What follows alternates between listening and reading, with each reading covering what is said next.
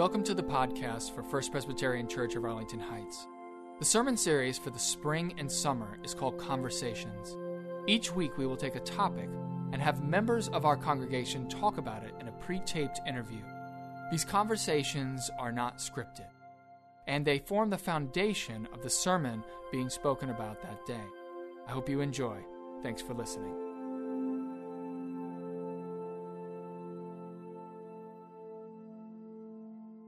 Our first scripture passage today comes from Matthew 27, verses 11 through 14.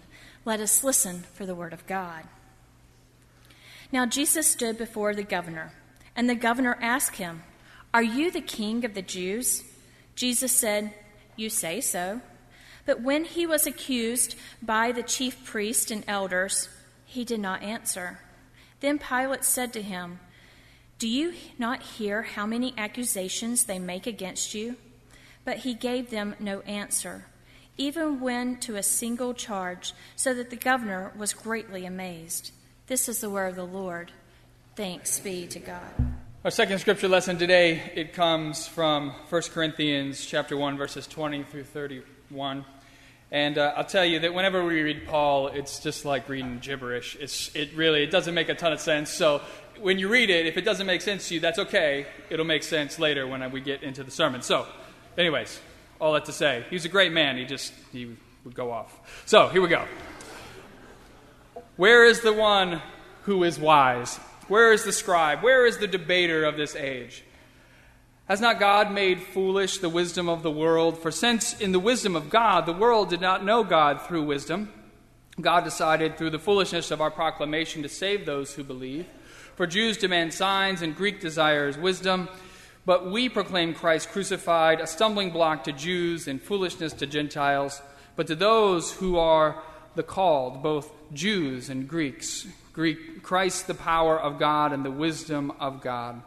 For God's foolishness is wiser than human wisdom, and God's weakness is stronger than human strength. Consider your own call, brothers and sisters. Not many of you were wise by human standards. Not many were powerful. Not many were of noble birth. But God chose what is foolish in the world to shame the wise. God chose what is weak in the world to shame the strong. God chose what is low and despised in the world, things that are not, to reduce to nothing things that are, so that no one might boast in the presence of God.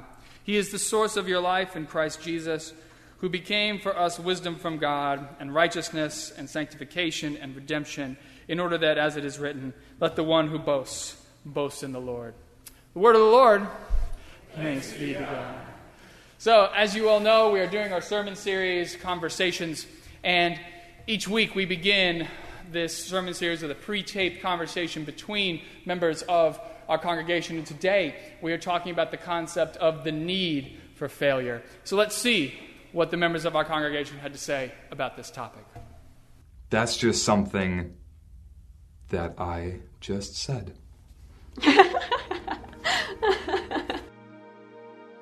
Talk about a time when you failed at something.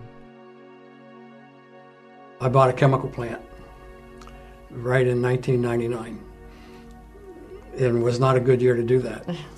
And the mistake I made two really major errors. I look back on it. But the business, finally, we just couldn't get enough business to support the plant. I like to cycle, and I decided that I wanted to do something crazy and ride 160 miles all in one day. And that was pretty crazy. When I first tried to do this, I tried it on a mountain bike, which was silly. Okay. And we were riding all the way to Michigan from Naperville. And so the first time I tried it, I made 100 miles and quit because I didn't have much left.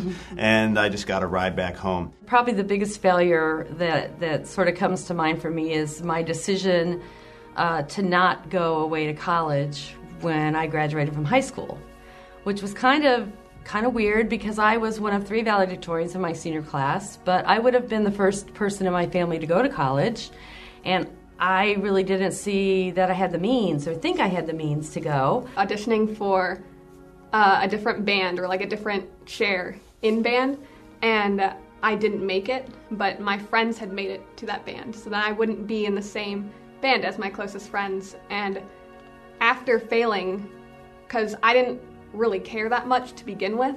But after failing, I realized how much more I wanted to get it. More than I had wanted it originally, just because I had failed. What did you learn from that failure? For me, I found failure is really an important part of growing, you know. My failures helped me grow a lot more than my successes, because I spent a lot more time thinking about my failures than I do about my successes in life. And the next year, I came back. First, I bought a road bike, which was a smart thing to do. Okay, and then I trained a lot. And not only did I learn from my failure, but what I didn't know was I was actually the first one to finish this ride. I graduated from high school and I got a job, and I eventually went to night school, to paralegal school at night. And the lesson I learned from it, though, is that, frankly, it's never too late to, follow your dream or make up for those failures or start over. So when I was 28, I had been working as a paralegal at a law firm, and I just decided that I wanted to go to college. Then I auditioned again because we had a second chance to do it. And then I actually tried a lot harder that time, because this time I really wanted it. And I got it, which, my band instructor was, really amazed. I didn't know you could play this well.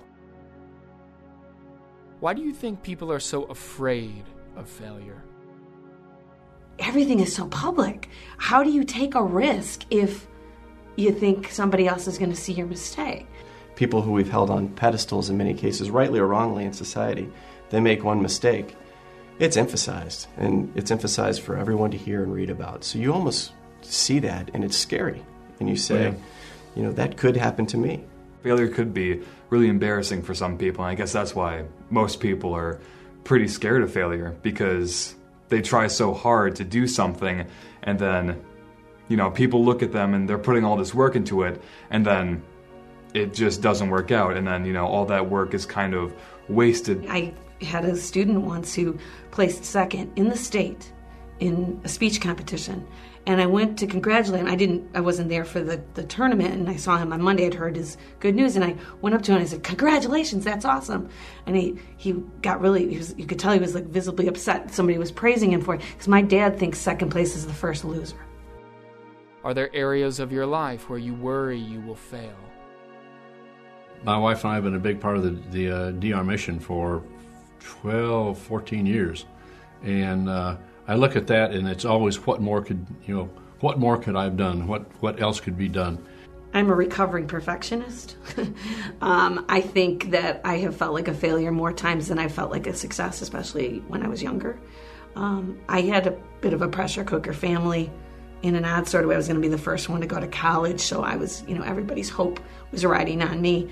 And sometimes that was a lot for me to try to handle. Every day as a parent, I feel like a failure, because, there's always that woulda, shoulda, coulda, would have done that differently if I could. And so I think I just try to keep reminding myself that image that's out there of the perfect mom or the perfect woman or the perfect man isn't necessarily realistic. When you read the chapters of the Bible, and especially going back to the Old Testament, it's a lot about failure and about redemption. And I think if people take the time to go back and listen to some of those, I think you get a better sense truly what is written in the Bible is telling you. You're going to fail, but through those fails you can truly find redemption.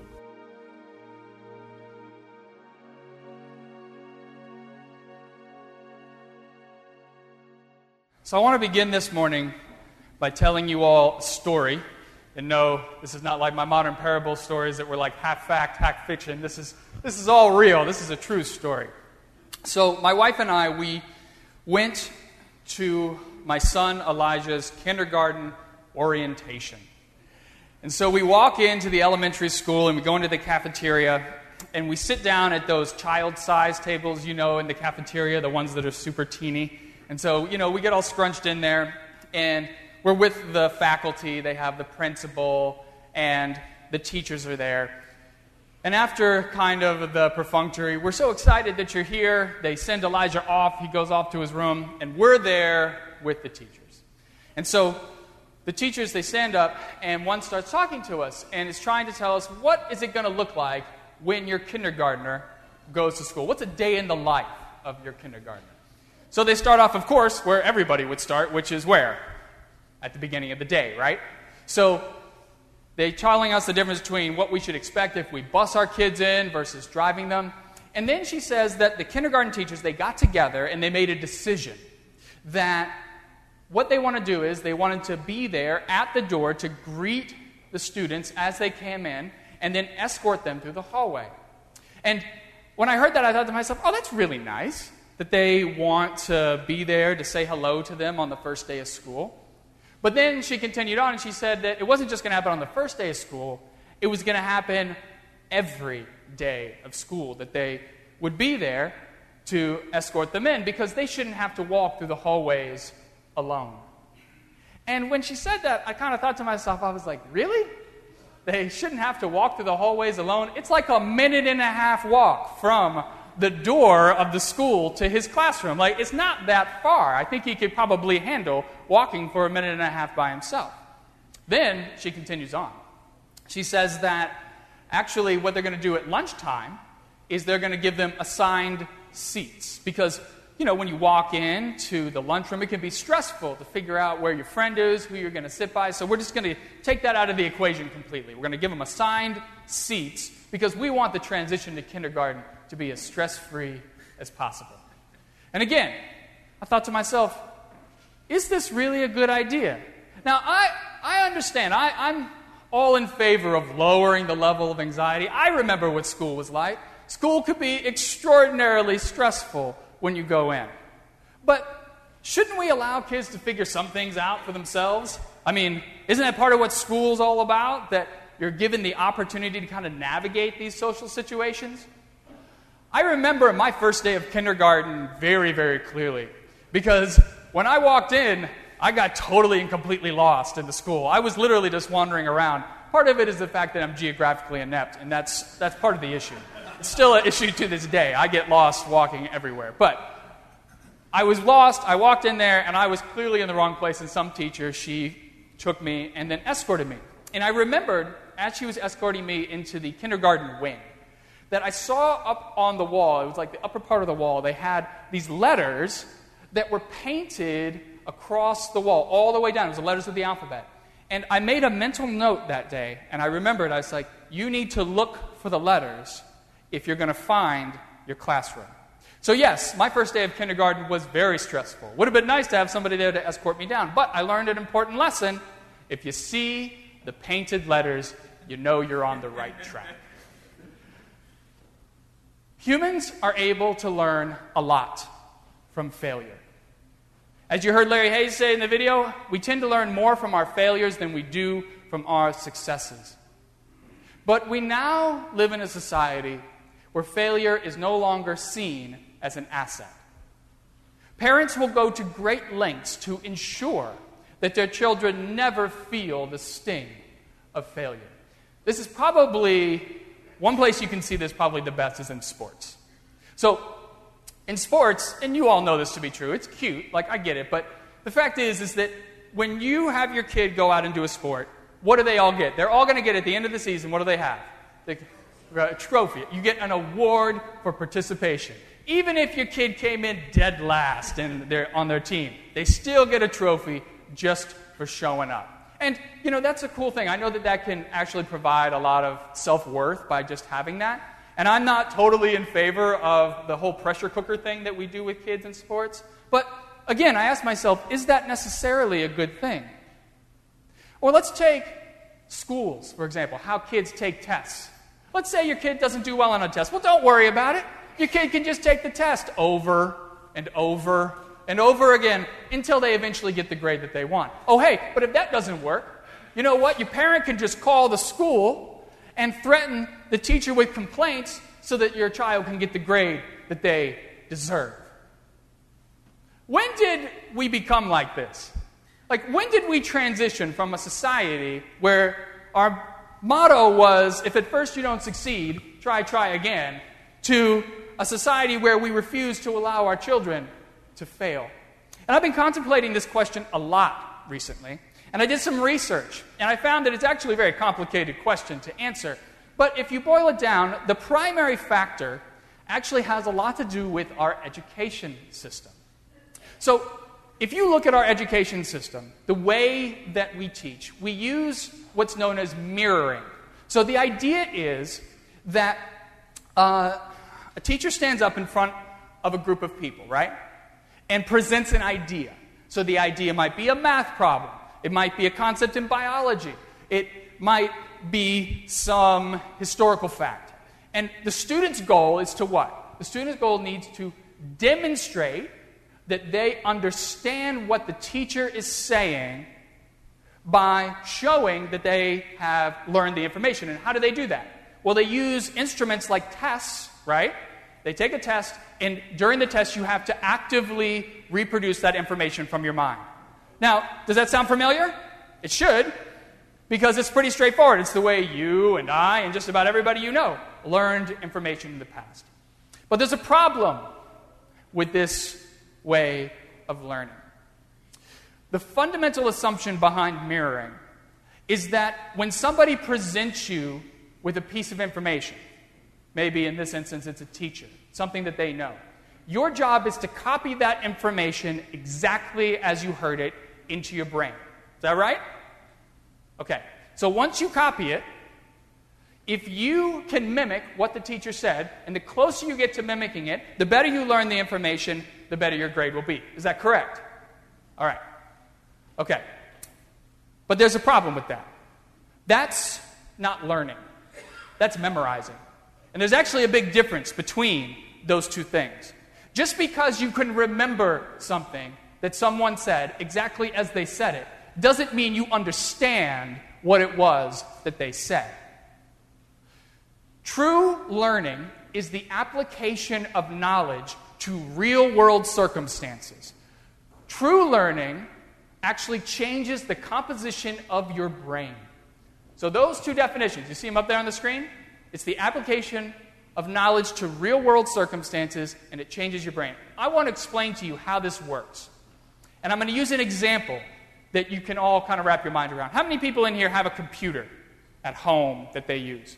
If you don't have a computer at home, you probably have one on your phone, because we can carry them around these days. Okay, so our computers that we have in our homes, they are the perfect memorizers, right? Whatever you put onto that computer, it's going to remember it exactly as you put it in.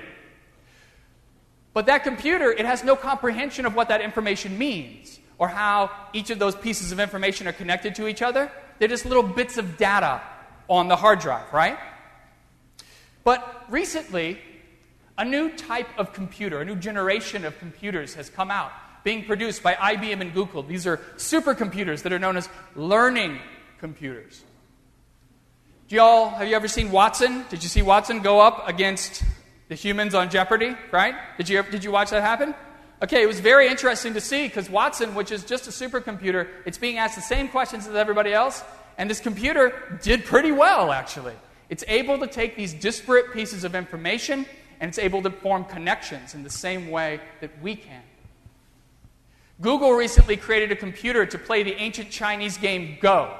Do you know this game? Have you ever seen it before? Seen anybody play it? Okay, so Go is actually a very simple game on its surface.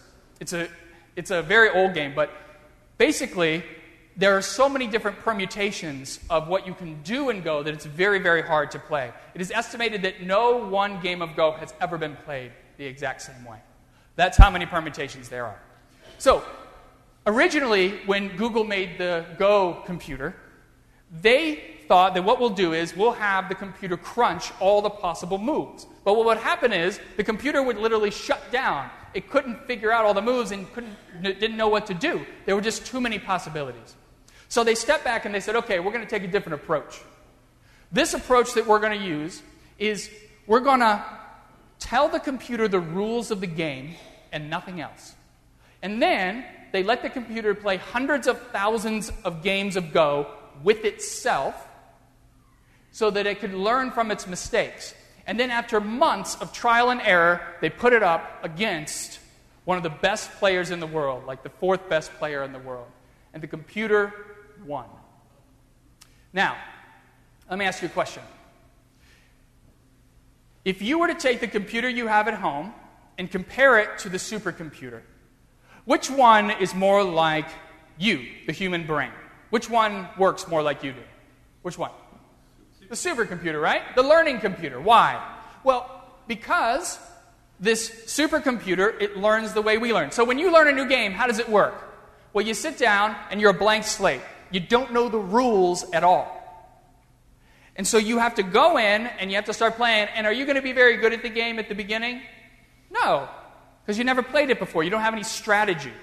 So as you play, though, as you lose a lot, you learn how to work and make the best moves within the rules of the game. And eventually, after enough time, when you failed enough, you learn what not to do so that then your brain actually changes the way it looks at the rules of the game, and then you can become successful. That's what happens when we play a game. It takes time for us to really learn how it works, right? You following me on this? Okay. Now I want to ask you another question. The second question is, if you were to pit the computer you have in your home against a supercomputer on a standardized test that a child takes in school, which one would do better? And ironically, they do exactly the same. The reason why is because even though the supercomputer thinks like our minds think, in order to do well on a standardized test, it just requires you to regurgitate memorized information. That's all. All you're doing is you're taking the square peg and you're putting it into the square hole. Our education system rewards the best memorizers. Thinking is not really a requirement. Now, I want to take a stop here. Time out. Because I know we have a number of educators in our congregation, and I'd like to keep my job. I want to make a differentiation between the education system and the teachers. There were two teachers in that video, Mary Larson, Todd Smith. Todd was the one who tried to bike all the way on his own, right? Used the mountain bike. They are both educators. They had a lot of things to say about the education system and the concept of failing. And I know that many teachers don't like the way our education system is run. They are within it. They don't have much choice. They have to deal with that. However, we do have an education system. And the truth is, it does reward the best memorizers. The more information you can store on the hard drive of your brain, the better you are going to do when it comes to moving up the chain of education. Whether you understand what that information means when you bubble it in on the standardized test, how it applies to the world, its importance, that doesn't really matter. What matters is, do you know the right answer? And unfortunately, this is now the foundation of our educational system. There is one right answer. You either know it or you don't. And this has had horrible consequences for our society. In the first place, it has created the situation that I referenced earlier, where parents are unwilling to allow their children to fail. Let me give you a little history about how this came about. So in the 1960s, that's when colleges first started accepting the SAT, the Scholastic Aptitude Test, for rising people who are graduating from high school, going into college. For getting accepted into college, they said, we want you to start sending us your SAT score. And what was the idea? The better your score, the better college you can get into. Pretty simple, right? That makes sense to everybody? Okay, you all know it because that's what you had to deal with when you were going to school. So in the 60s and 70s, there was only a handful of perfect or near-perfect SAT scores. But beginning in the 1980s, schools started changing their curriculums in order to teach for the SAT. It started to be geared towards that because it was so important during the college admissions process. And this is why our education system is now all about there is one right answer.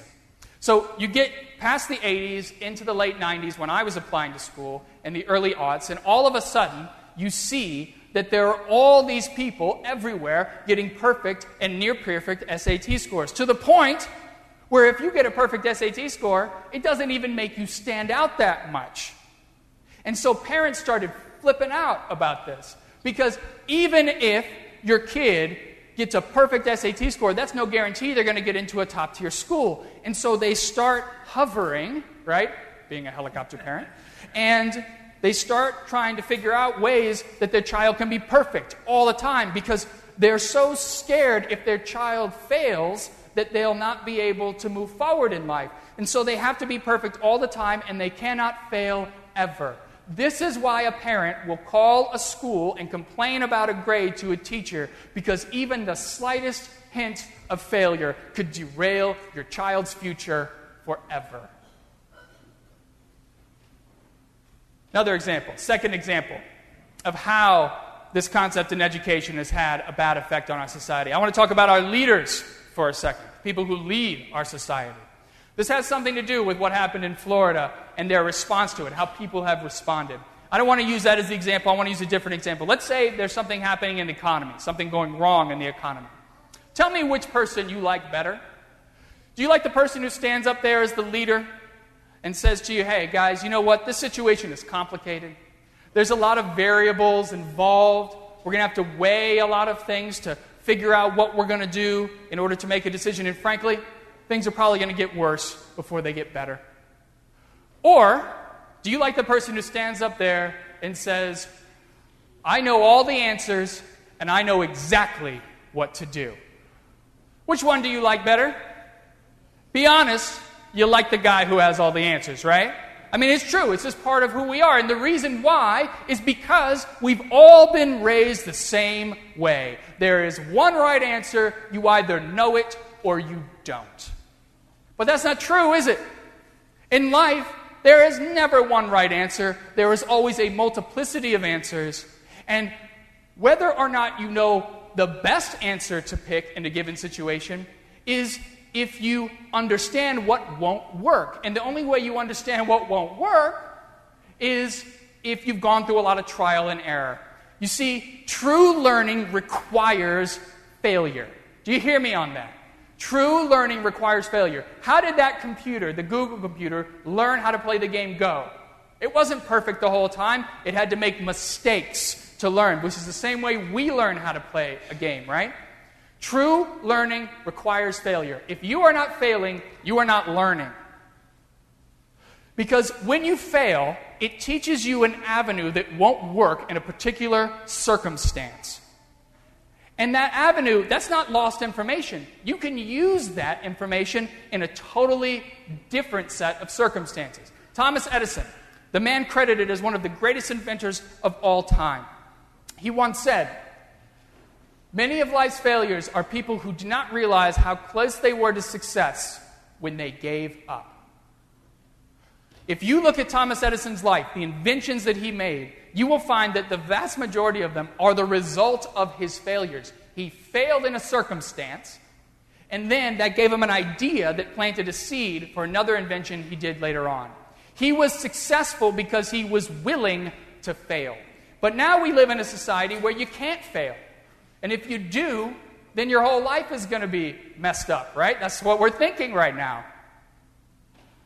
The reason why we are lagging so far behind in innovation is because we are scared to fail. But the truth is, progress is the accumulation of failure until that failure produces something original. I want to say that again because that's so important. Progress is the accumulation of failure until that failure produces something original. Originality is being squeezed out of our society right now. We are being taught to be carbon copies of one another because we are scared to fail. And that's why I love Christianity so much. Christianity is a religion that is built around the premise of success through failure. The entire foundation of it. Let me show you what I mean by that. So we read 2 scriptures today. Both of them were about Jesus' death. The first one was just a couple of verses. Do you remember it? Jesus, he's before Pontius Pilate. Do you remember what happens? He gets in there, right? And he's before Pontius Pilate. Pilate's asking him all these questions. And Jesus pretty much says what? Nothing. Doesn't give any defense. Which objectively makes zero sense. Jesus is the Messiah. What's the Messiah supposed to do? The Messiah is supposed to rise up and be the new leader, the new king of Israel. Well, you can't do that if you're dead. You got to stay alive, right? So you would think that if he's in that situation, he would say, hey, yeah, it's not me, like, let me go, But he doesn't do that, does he? He ends up going to the cross and dying. And what you have to appreciate is that from the perspective of the disciples, the moment he gets up on the cross and dies, he is now a failed Messiah. His messiahship was a total and complete failure. But then what happens?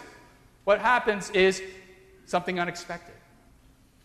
He appears to his disciples. And all of a sudden, everything changes. This is what Paul's talking about in his scripture that was not so clear. What does he say? He says, God chose what is foolish in order to shame the wise. What does that mean, foolish? Foolish is the idea that a guy would go before Pontius Pilate and say nothing. That's foolish. God chose what is weak in the world in order to shame the strong. What is weak? Getting up on the cross and dying, not fighting back. That's weakness, right? And yet, the crazy thing is that this guy who was convicted and executed for treason, he has brought hope, joy, and love to people for more than 2,000 years.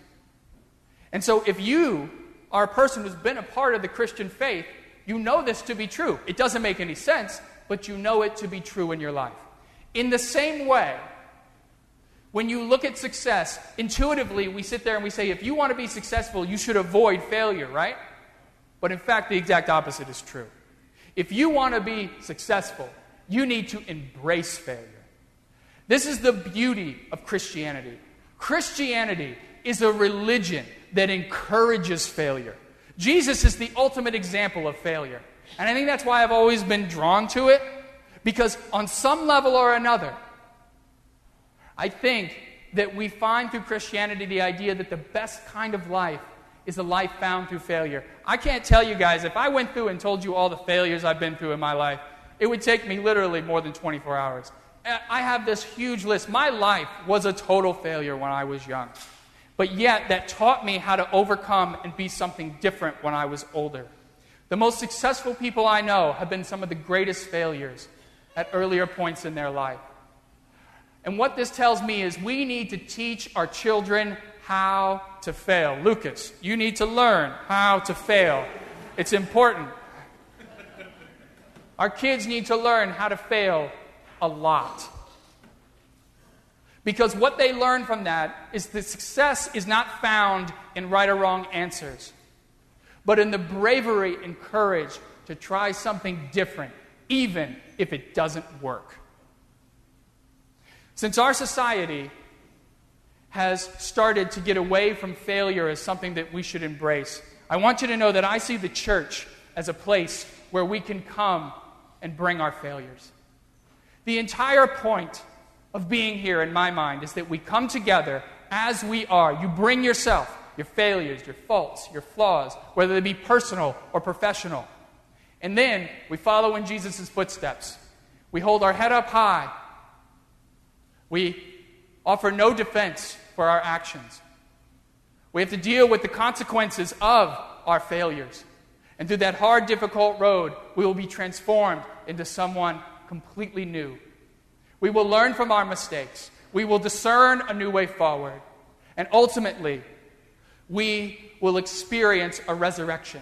We will be resurrected into an entirely new person, the person who God intended for us to be.